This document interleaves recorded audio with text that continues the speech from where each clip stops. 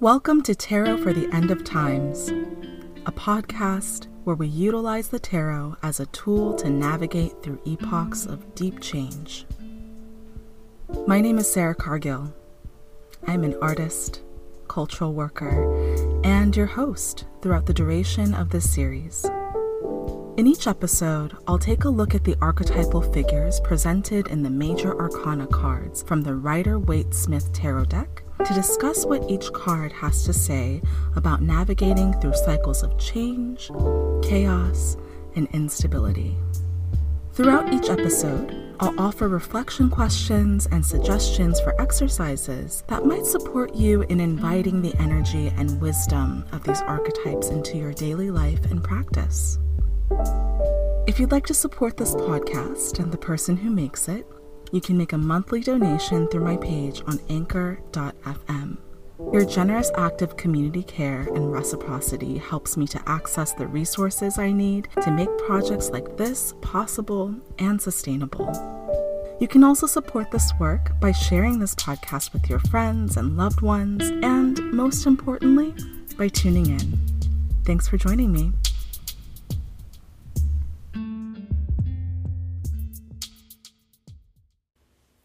Hello, dear listeners. What's happening?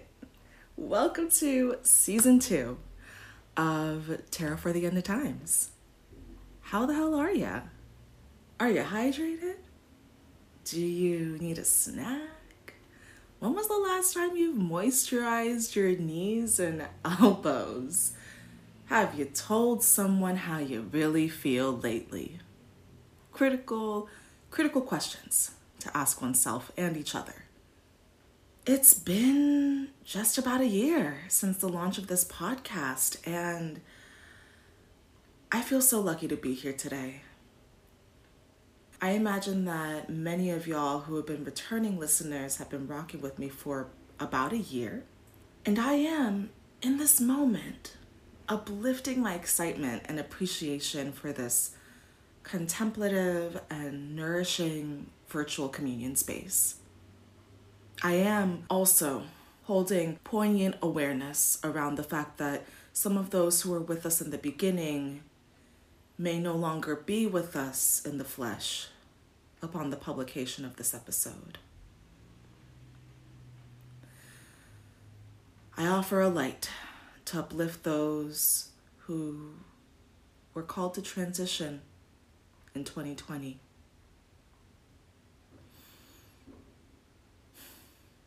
May you be at peace, and may your spirit know rest. Ashe.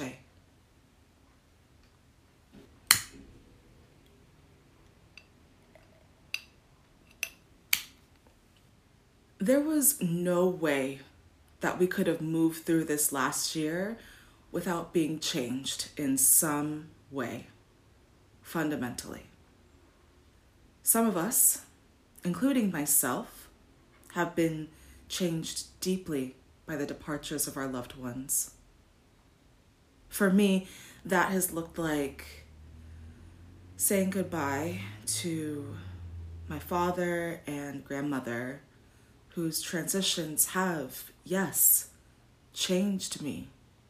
Fundamentally, cellularly, karmically. For those of us who have been changed in such ways, may we find recognition in each other, and may our tenderness sharpen our sensitivity to what matters most. May we protect that tenderness fiercely. And may we find grace in every breath that creates the spaciousness that our hearts crave.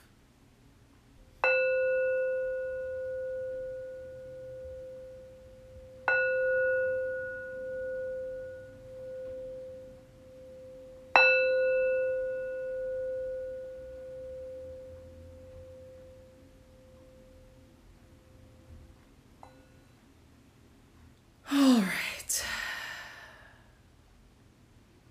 Slowly, gently turning and shifting gears. Before we get into today's episode, I want to take a moment to share a couple of announcements. Some of these announcements are related to my newly discovered boundaries and also points of clarity that will hopefully serve all of us, including me, in right-sizing expectations around this podcast. And then I'd like to share some expanded offerings that I've quietly opened up recently that I'm now ready for you all to know about. So, first, let's talk about boundaries and expectations, as we all must do in all relationships, right? So I want to be in right relationship with y'all. And for me, being in right relationship to my work, my loved ones, clients, etc., requires transparency and honesty about my limits and expectations around engagement. So, with that in mind, let's start here. This is not a weekly podcast. I don't think I've ever declared this to be a weekly podcast, but in case it wasn't super clear before, now you know that, well, it's not a weekly podcast. And I find myself needing to mention this because, y'all, I have received emails, DMs, voice messages on Anchor that have led me to believe that folks are expecting me to do things that, I never said I was going to do. So, with the start of a new season, I figure this would be a great time to be explicit about this so that folks can adjust their expectations and requests accordingly. So, here's the first boundary, y'all.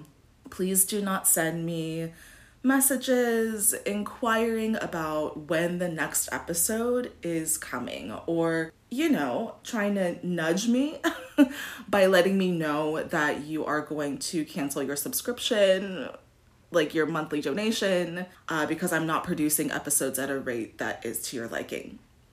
Look, what you do with your money is your business, and you don't have to tell me what you're gonna do with it.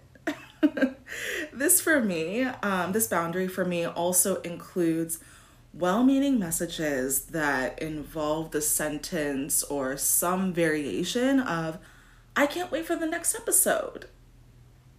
Because, first of all, yes, you can. You can wait. Secondly, intentional or not, saying stuff like that puts undue pressure on me to produce at a rate that is misaligned with the intentions that undergird this project. Please remember that this is just one project out of many other projects that I take on as a working artist, and that I am literally the only person producing each of these episodes. So I thank y'all kindly for your patience and for also respecting this boundary. Also, as topics on spirituality continue to gain momentum online, I think it's really important for all of us to challenge the ways in which we assume the spiritual and energetic availability of practitioners who share their work online. I also think it's important to resist applying capitalist expectations onto spiritual care workers, especially because a lot of the shit that we're gonna say isn't meant to be distilled into bite-sized IG-friendly memes and infographics. Yeah. Social media is a tool for dissemination, but it's not where my practice primarily lives. When I first started this podcast, I did so with the intention of sharing parts of my practice to hold collective space where we can reflect on the spiritual implications of raggedy ass 2020. What I didn't know was that I was also entering into what I now understand to be a kind of spiritual contract with my ancestors and guides. In order to be able to receive, synthesize and then translate the archetypal themes of each card to y'all, I also have to, apparently, re-experience firsthand the archetypal lessons of each major arcana card. Your girl is a little tired. And that, doing that takes time, rest, integration, and, speaking to the theme of today's card, divine timing, which obviously doesn't give a shit about linear time or my schedule. So if this changes how you'd like to support my work and you'd rather not do so through a monthly donation, which, by the way, does totally support the production of this podcast, full stop. But it also supports me in generating periods of rest and integration. But if this changes things for you, that's totally okay and reasonable. And shit, thank you for your support up until now. Seriously. If you want to show me some love from time to time, or you just want to thank me for specific episodes, you can find links to my Venmo and PayPal in my bio on Instagram. And you can find me at She Is Not a Virgo. And you can also find these links on my website at sarahcargill.com. That is... Sorry, I just am laughing at myself. It's spelled SARAH, the letter T, CARGILL.com. Now, my second boundary is also related to language. If this wasn't clear in season 1, I'll reiterate that this podcast centers the experiences, perspectives, and priorities of Black women and femmes and the ancestors who protect and guide us. When I say this, I'm including myself, but I'm also including the Black women and femmes who, through their respective practices, have helped me to embody this knowledge that I'm sharing with you. That means that if you do not identify as a Black woman and or a Black femme, and let's remember that femme can be used to describe many people across the gender spectrum, particularly if you identify as a white person, actually, please remember that you are a guest in this space. So here's the boundary. Non-Black folks, especially white folks, please do not pay me what you think is a compliment by telling me how articulate I am. I wish I didn't have to reiterate this kind of thing, but telling Black people how, quote, articulate with a capital A we are, and I'm using air quotes here, does not land as a compliment. Or if it does, it lands as a backhanded one because it implies surprise. So I welcome specific comments that describe what landed for you. That's fucking great. Tell me all about it. But if me being articulate comes as a delightful surprise to you, please don't tell me. And, maybe consider why that is for you. Lastly, I can no longer respond to DMs about the podcast. I know, I opened that shit up myself, but the rules of enthusiastic consent say that we get to change our minds about shit. So this one I'm low-key sad about because y'all have been so kind and reflective and sincere in what you've shared with me. And I want y'all to know that I hella appreciate it when folks take the time out to just let me know that this podcast has touched them in some way. Truly. Because, that's the whole motherfucking point. And, right? And that shit got real unsustainable real fucking quick. Y'all. I am not not about that influencer life. I am not built for it. I do not aspire to live that life. So, yeah. All I can do is assess my limits and adjust accordingly. And that's what I'm doing. Also, I've discovered, and concurrently, oh my God, some of y'all have discovered that I am embarrassingly prone to accidentally sending the wrong meme to the wrong person. Audrey, Lord have mercy. Y'all, y'all don't need that in your life. And I just can't live like that anymore. So I gotta keep my IG personal because, that's what it is. It's a personal account through which I bother my friends with gay astrology memes and talk about this podcast from time to time. Now, if you would like to send me reflections, I absolutely invite you to do so via voice message on Anchor or comment under the appropriate IG post when I announce episodes.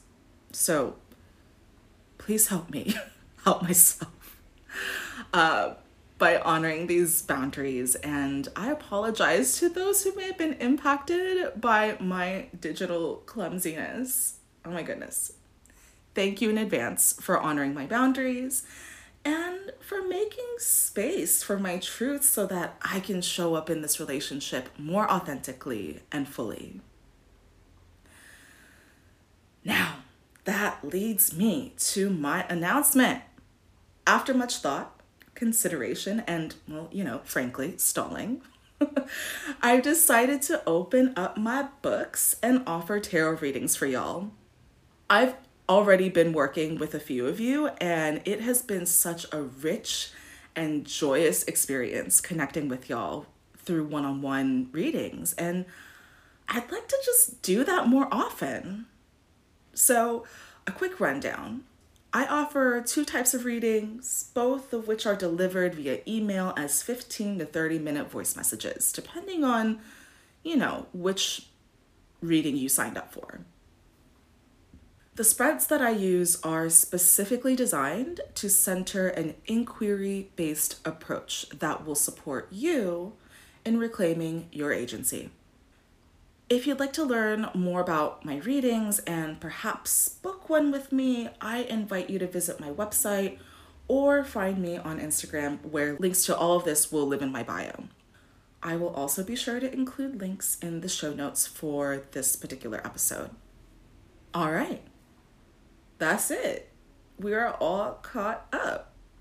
So without further ado, it is time for us to talk about the Wheel of Fortune. I don't know what that was. Okay. All right.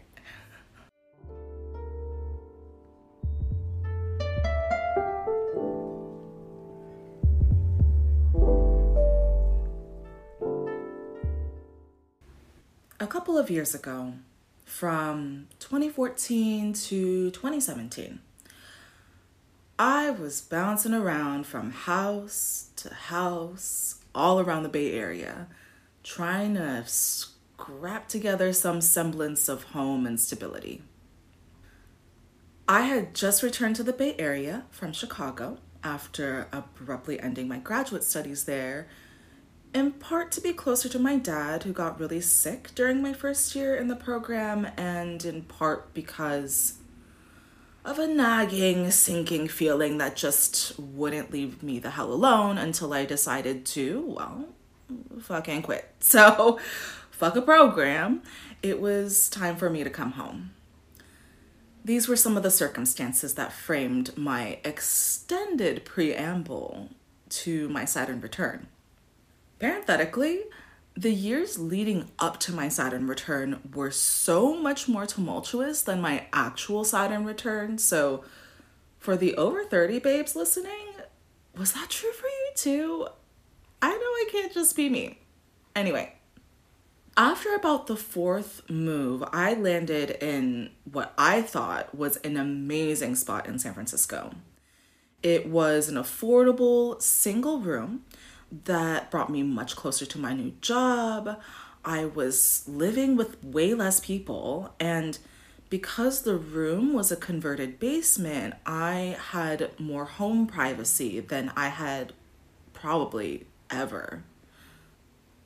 I was stoked. So, as tired as I was, as soon as I landed there, I unpacked all of my belongings with a quickness.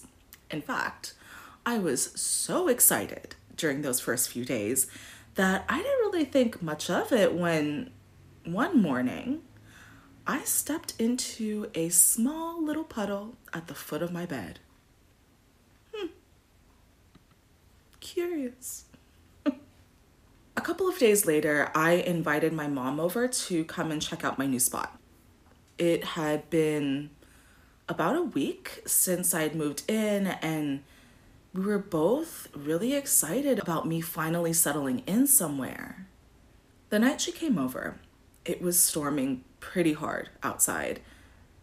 It was a rare heavy rain season, so we were sitting at the edge of my bed talking shit, and in a moment of sincerity, she said, you really found a good place here. I'm happy for you. And to children of immigrants, you know what kind of compliment that is. And I nodded and smiled and told her about how much I love the space. And in that moment, right as I was saying all these wonderful things about my new home, I looked down and saw, to my absolute horror, water gushing from the space between the floor tiles and the wall. Apparently, what I thought was a fully converted basement was, in fact, structurally incomplete. The water and the sediment from all that rain was collecting behind the wall right next to my bed. And at a certain point, just internally overflowed and finally gushed into my room and proceeded to overwhelm everything in its path. In the midst of our Sisyphean attempt to scoop up the water with dustpans and buckets and to mop up the floor with towels and rags as nasty dirt water continues to gush out of my wall, I finally put two and two together. I said, that's what the fuck that puddle was. Yo, I know I am here to talk about the Wheel of Fortune today, and I promise that I will get us there. But first, I need to pause and tip my hat off to this cosmically orchestrated metaphor that aptly describes the nature and purpose of Saturn returns. Saturn, and by association, the energy of Capricorn, governs your bones, joints, and teeth, so your foundation.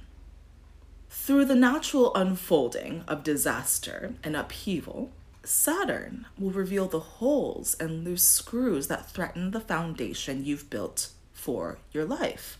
Saturn returns come around about once every 29 years or so to illuminate and test the quality of this foundation.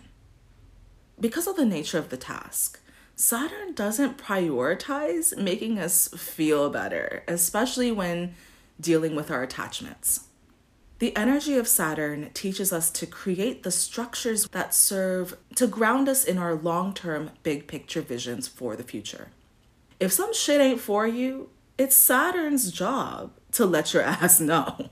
Being the planet that also governs time, or I guess more specifically how we collectively conceptualize linear time, Saturn is gonna level with us by reminding us that, at least within the context of our earthbound experience, time is finite.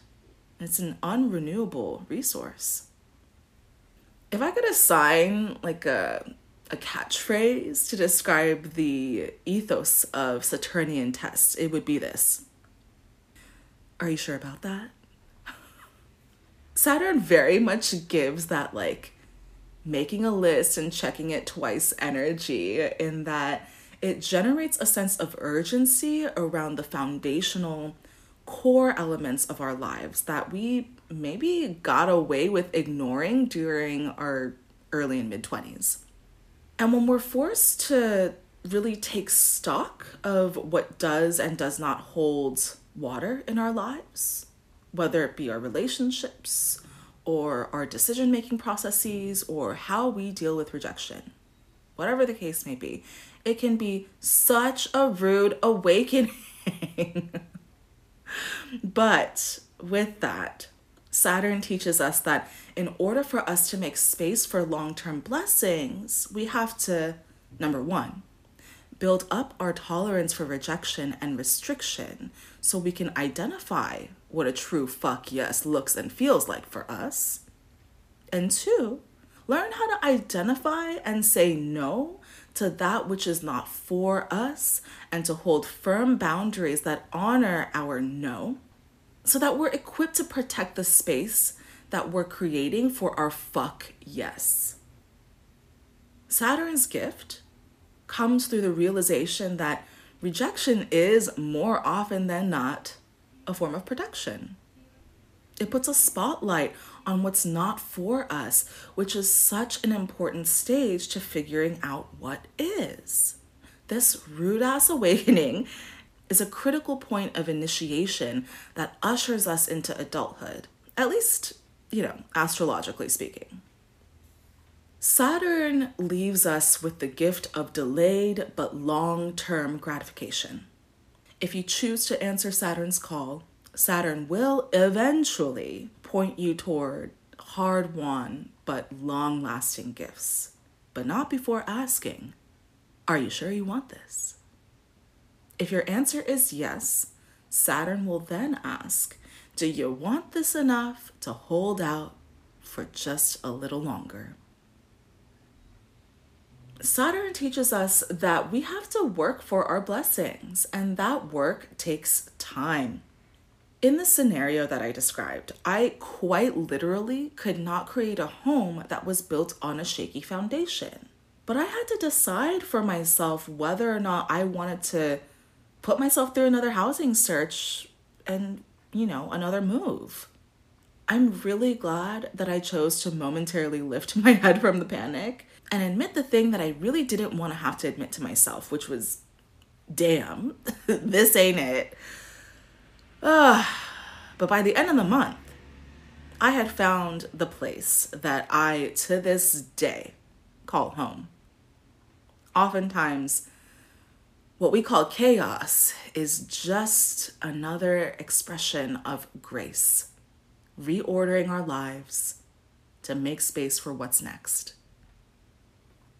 There's a turn of phrase that I see circulated a lot within spiritual and esoteric spaces, which it goes something like, what is for you will not pass you. Now, I'm not going to take the time here to unpack that phrase in the ways that I feel it needs to be unpacked and examined. But what I will say is that I generally do believe that the blessings that are meant for us will not pass us by.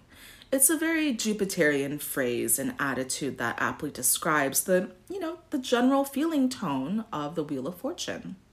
Now, the Wheel of Fortune is governed by the energy of Jupiter, the planet that astrologers call the Great Benefic. Venus is also a benefic planet, but expresses its benevolence a bit differently than Jupiter. When Jupiter and Venus are aspecting in your chart or in the current cosmic forecast in really dope ways, and when I say aspecting, I just mean the ways in which these planets are positioned in relationship to your natal chart or in relationship to whatever is happening in the sky. You can be pretty certain that when this happens, that you're going to come into some kind of blessing very, very soon. If you pay attention, that is. Jupiter and Venus are the gift bearers, and their respective energies are meant to be activated within the context of having a good time. Jupiter, however, being an outer planet and a planet that deals with travel, higher education, and just expansion and growth, it tends to govern and interact with our external affairs or blessings coming from the outside in. So this might look like getting a raise that's much higher than what you were anticipating, or an incredible opportunity to work or study abroad. Whatever it is, Jupiter likes to consensually give big hugs and leave impressive gifts, particularly if you've taken some risks to put yourself out there or grow in some way. But here's the thing. You can't have an archetype like Jupiter without an archetype like Saturn. Expansion without boundaries can lead us to our own demise. Saturn and parenthetically Pluto are what we call the malefic planets, or planets that bring up tough shit so that we can deal with it and recalibrate. These are the planets that catalyze transformation by bringing awareness to our limitations and boundaries. Saturn will leave you raggedy, but transformed. The interplay between malefic and benefic energy is critical to understanding how the Wheel of Fortune works. Growth and expansion aren't inherently good things. While Jupiter, the cosmic, fun uncle, so to speak, likes to generously reward us with abundant blessings, the shadow side to Jupiter's gifts of abundance is toxic excess. Conversely, Saturn is the cosmic parental unit who tells us that we can have some of our Halloween candy, but not the whole pillowcase's worth, not in one night. Saturn teaches us that we can't accept blessings without knowing our limits. That's what it means to prepare for abundance. Much like how it did in the story about the flood, Saturn tests our foundation, oftentimes quite literally, in order to prepare us for our blessings. So, going back to the case of the flooded bedroom, as I was frantically moving my shit away from the torrential flood, I was also actively repacking all of my stuff in the moving boxes that I had just unpacked. Y'all, you can't tell me that shit wasn't preparation. The Saturnian energy in this card, which it's there, and we'll get there, works with the Jupiterian energy of this card by teaching us how to create a structure for abundance that is going to sustain our well-being in the long run. At that time, I was lucky and in many ways privileged enough to find new housing that would remove me from a tenuous and unsafe living situation. But luck is temporary. Abundance is the long game. And we need to work with both our biggest, wildest dreams and out of this world opportunities, so Jupiter, and our real life boundaries, non-negotiables, and individual limits, Saturn, in order to move towards the flow of abundance. In tarot, the Wheel of Fortune can be traced to medieval Europe as an iconographic symbol for the volatile nature of fate, life stages, and the cyclical nature of time and fortune, and, also misfortune. Saturn teaches us about how to structure our earthbound time wisely, and the Wheel of Fortune, resembling both a clock and a natal chart, leans into these Saturnian symbols to help us think about our time and what we are doing with it. The clock, much like the Wheel of Fortune, is a sacred wheel that helps us conceptualize something that is ultimately incomprehensible: universal timing. So, let's take a deeper look at this card. When we examine the inscriptions written on the outer edge of the Wheel of Fortune, reading the letters clockwise, we see the letters T-A-R-O, or tarot, referencing the divination tool we're working with. Moving counterclockwise, we see the letters reordered to read as T-O-R-A, or Torah, which is a reference to the sacred Jewish text. When reading the letters clockwise from the bottom up, we see the words reordered as R-O-T-A, or Rota, meaning wheel. Finally, between the letters T-O-R-A, we find 4 Hebrew letters that, when transliterated, spell out the Tetragrammaton, or the unpronounceable holy name of God. So, quite literally, the Wheel of Fortune is described as the holy wheel of divination. The wheel is also adorned with alchemical symbols that represent the elements of water, sulfur, salt, and mercury. These elements represent the zodiacal signs and the 4 suits of the tarot. We've seen these emblems before, right, in the Magician card, and similarly, the Wheel of Fortune card carries a kind of anything can happen energy to it. The Wheel of Fortune circles back to ask, how have you chosen to work with the tools you were given? How you use your time and the tools that are at your disposal matters. And it's the mundane choices that we make regularly over time that sets the wheel in motion. The nod to the Magician card is also reflected numerologically.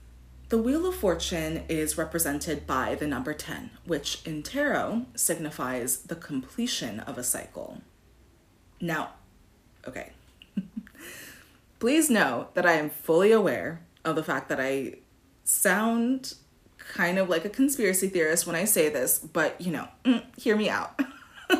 When working with numbers, tarot readers and other diviners will often do this thing where we break down and reduce a multi-digit number to a single digit.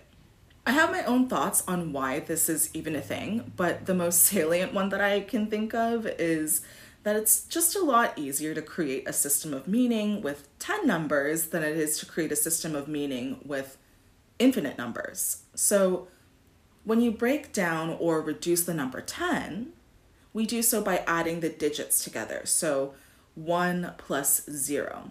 So you get the number 1. And which card is represented by the number 1? The Magician. As the wheel turns, we come to recognize that endings are also beginnings. And it is through this numerological relationship that we can also see where free will comes to pass in a card that is often read through a fatalistic lens. Fatalism suggests that the universe has an agenda, but that's personification.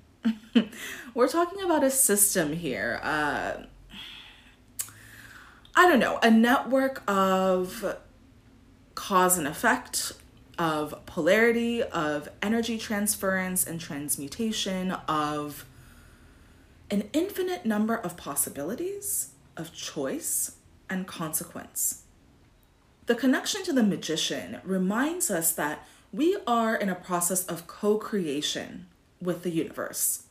And co-creation, by definition, necessitates striking a balance between owning what is within our reach and responsibility, while also being willing to relinquish some control in order to create something bigger than what we could have done on our own. And that, dear listeners, is where I begin to reconcile the gap between exercising personal agency within the context of navigating a system that is also outside of my control.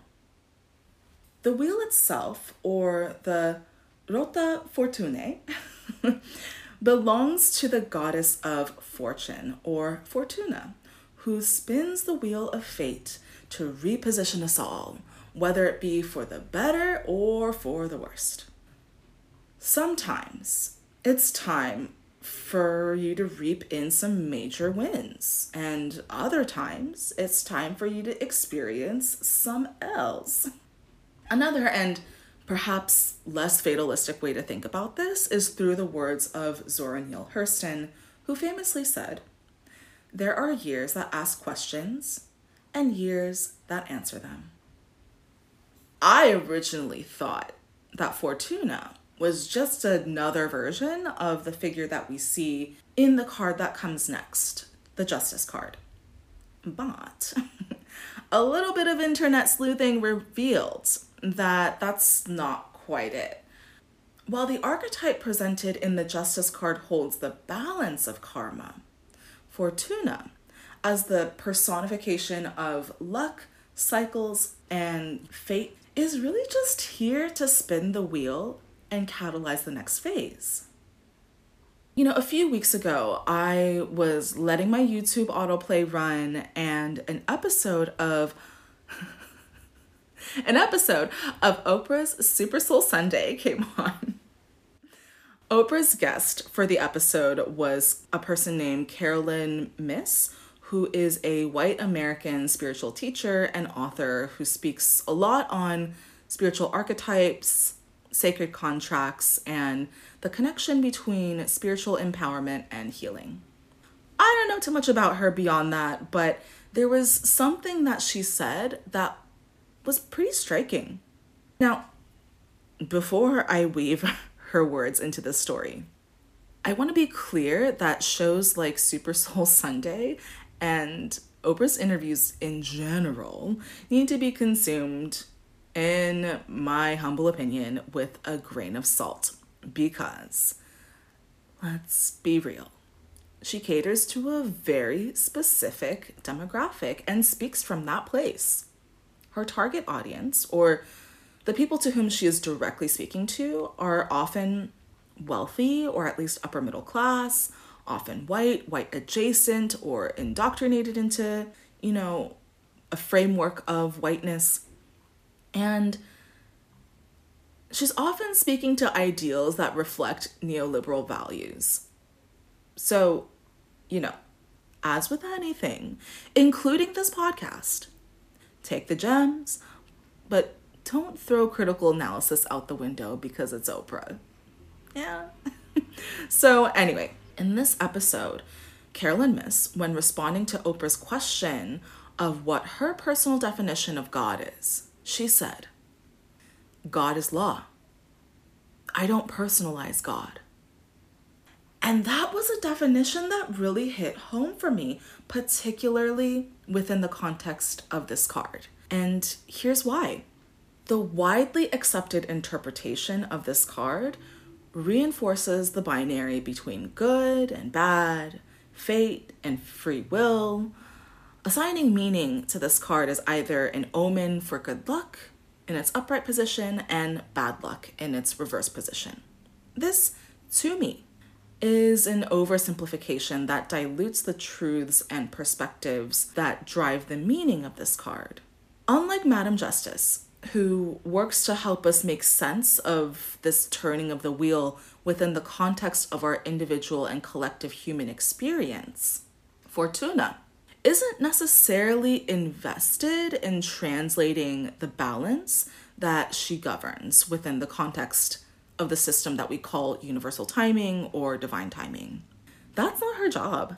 She, as the personification of the universe's chaotic neutrality, is not here to make it make sense. What makes the Wheel of Fortune a bit of a wild card is that in many ways, all it really says is, hey, yo, it's your turn. In the eyes of the universe, change is just change.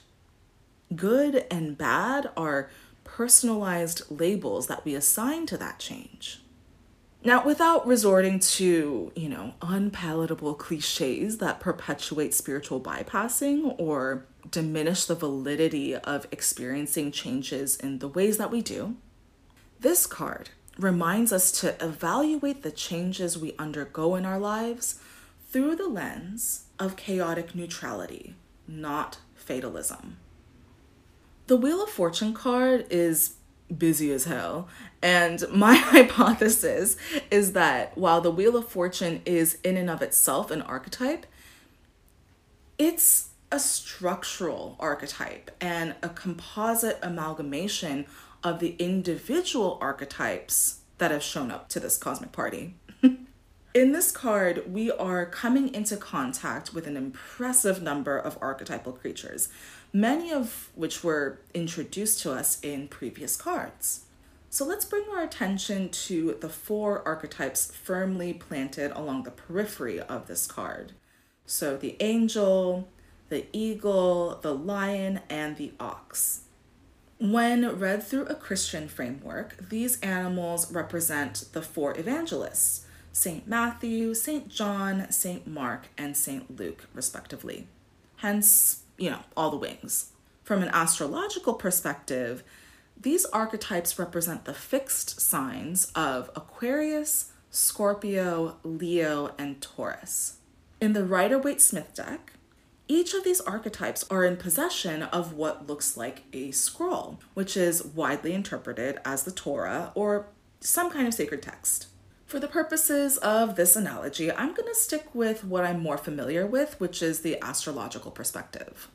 While we can experience spirit through individuals, for me, it's also important to notice how God or spirit or the universe reveals itself as a holy system.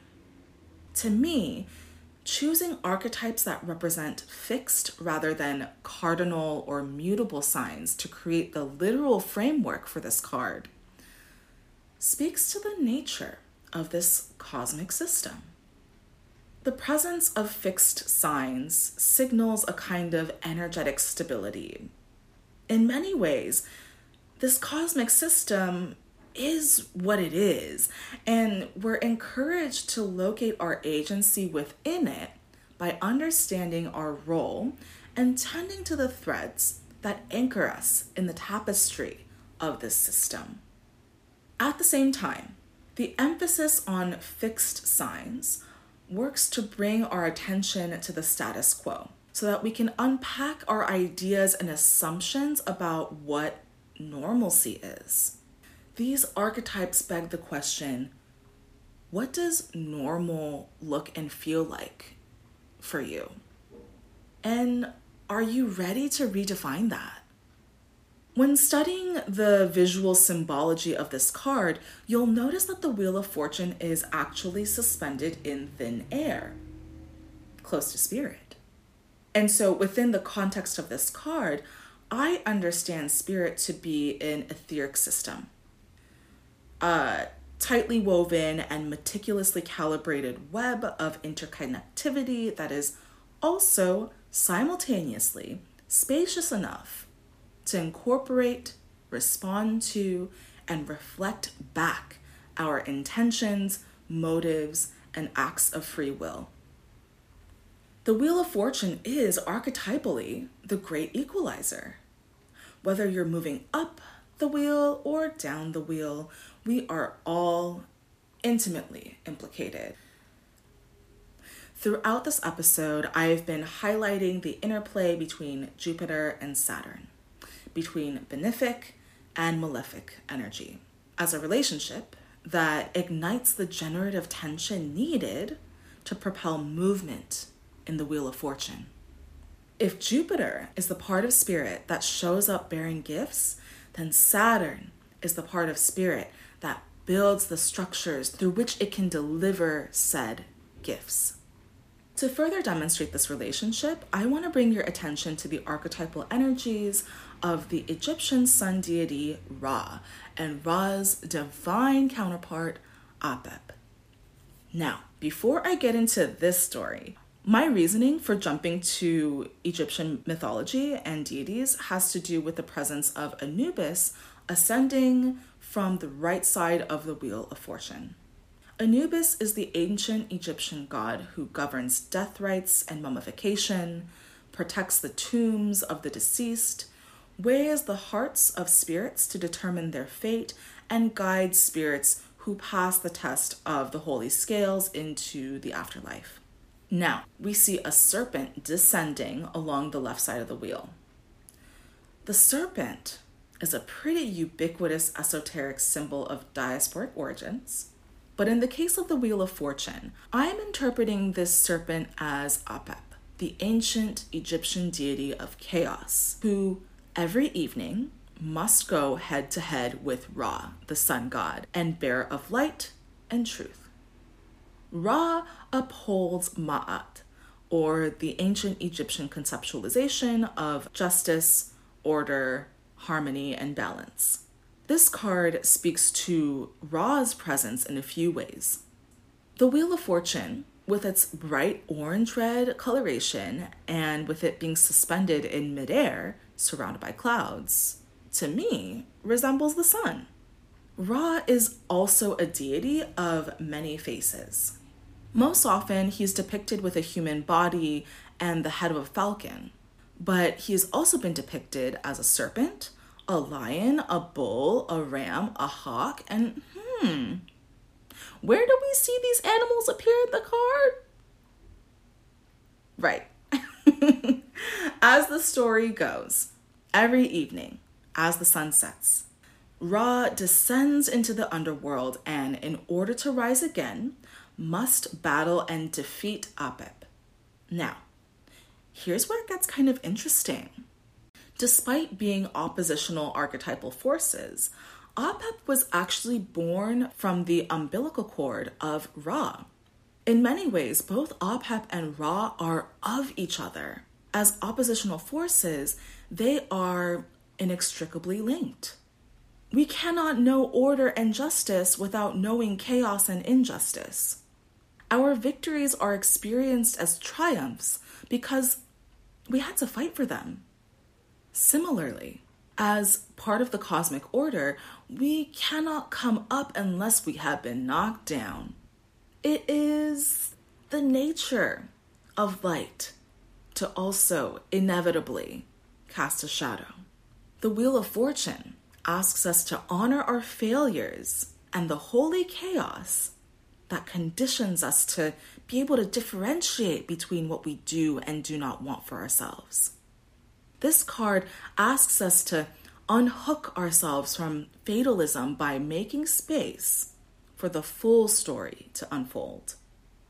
In doing so, we can begin to unravel binary thinking that can entrap us in a sense of entitlement and or perpetual limitation. When the Wheel of Fortune shows up in your spread, either in the upright or reverse positions, it typically indicates a decisive moment of change that is both a reflection of and a response to where you've been putting your energy.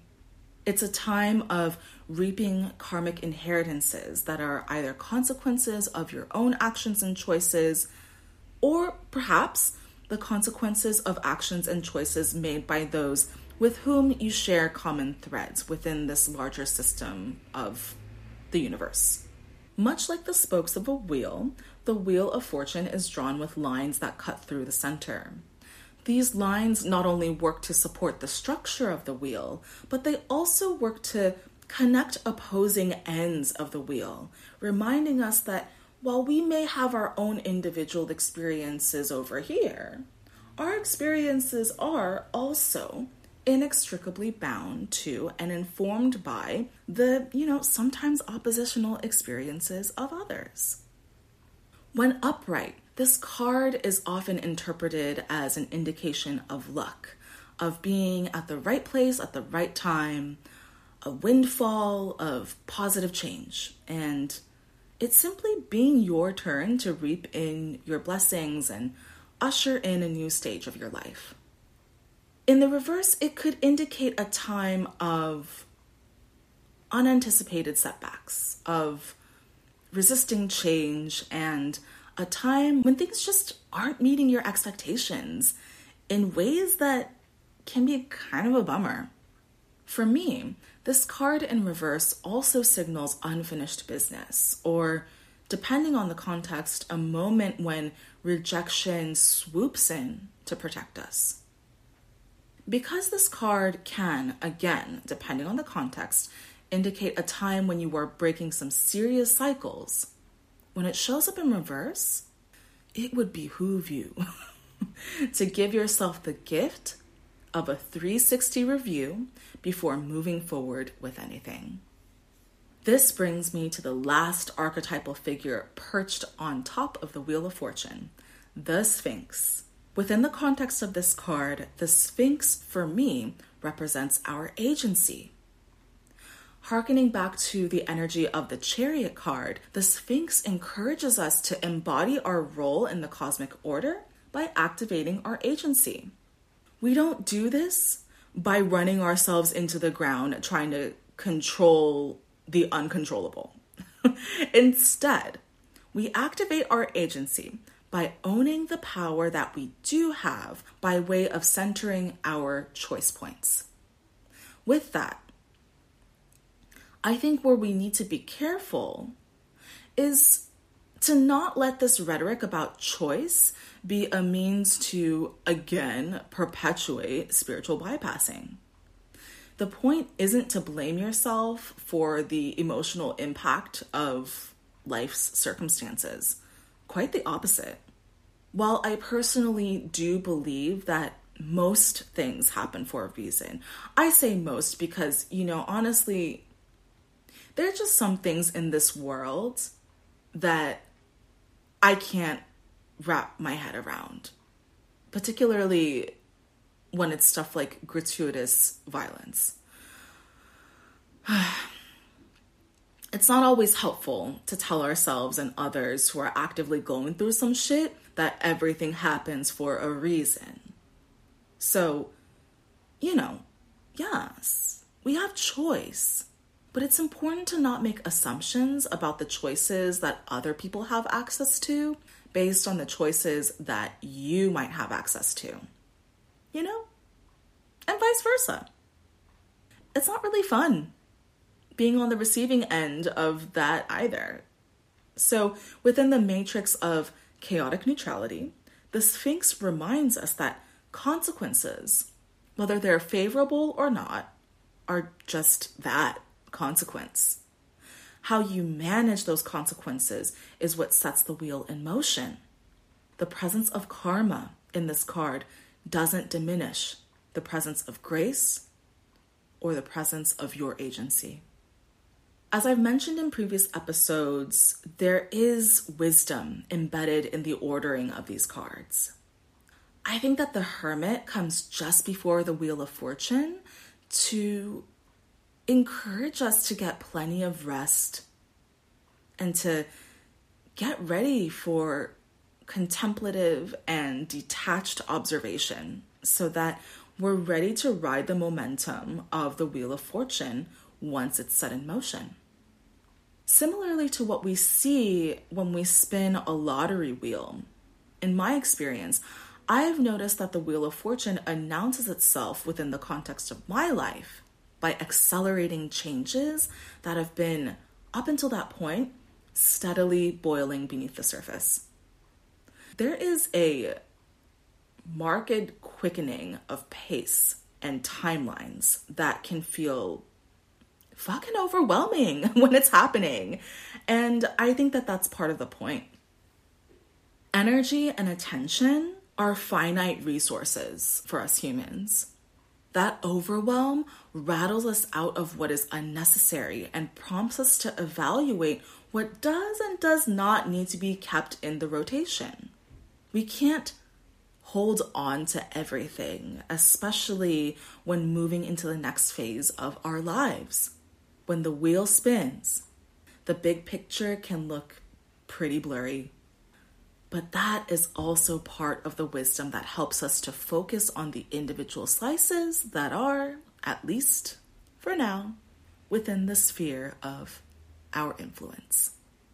If you're working with the energy and archetypal themes of the Wheel of Fortune, I encourage you to take stock of what is and is not within your sphere of influence and control. One of the ways that I like to do this is by grounding myself in a routine or a series of mini cycles that help me embody what is essential. Our daily cycles are precious fractals, microcosms of larger cycles that we commit to with each choice point and intention.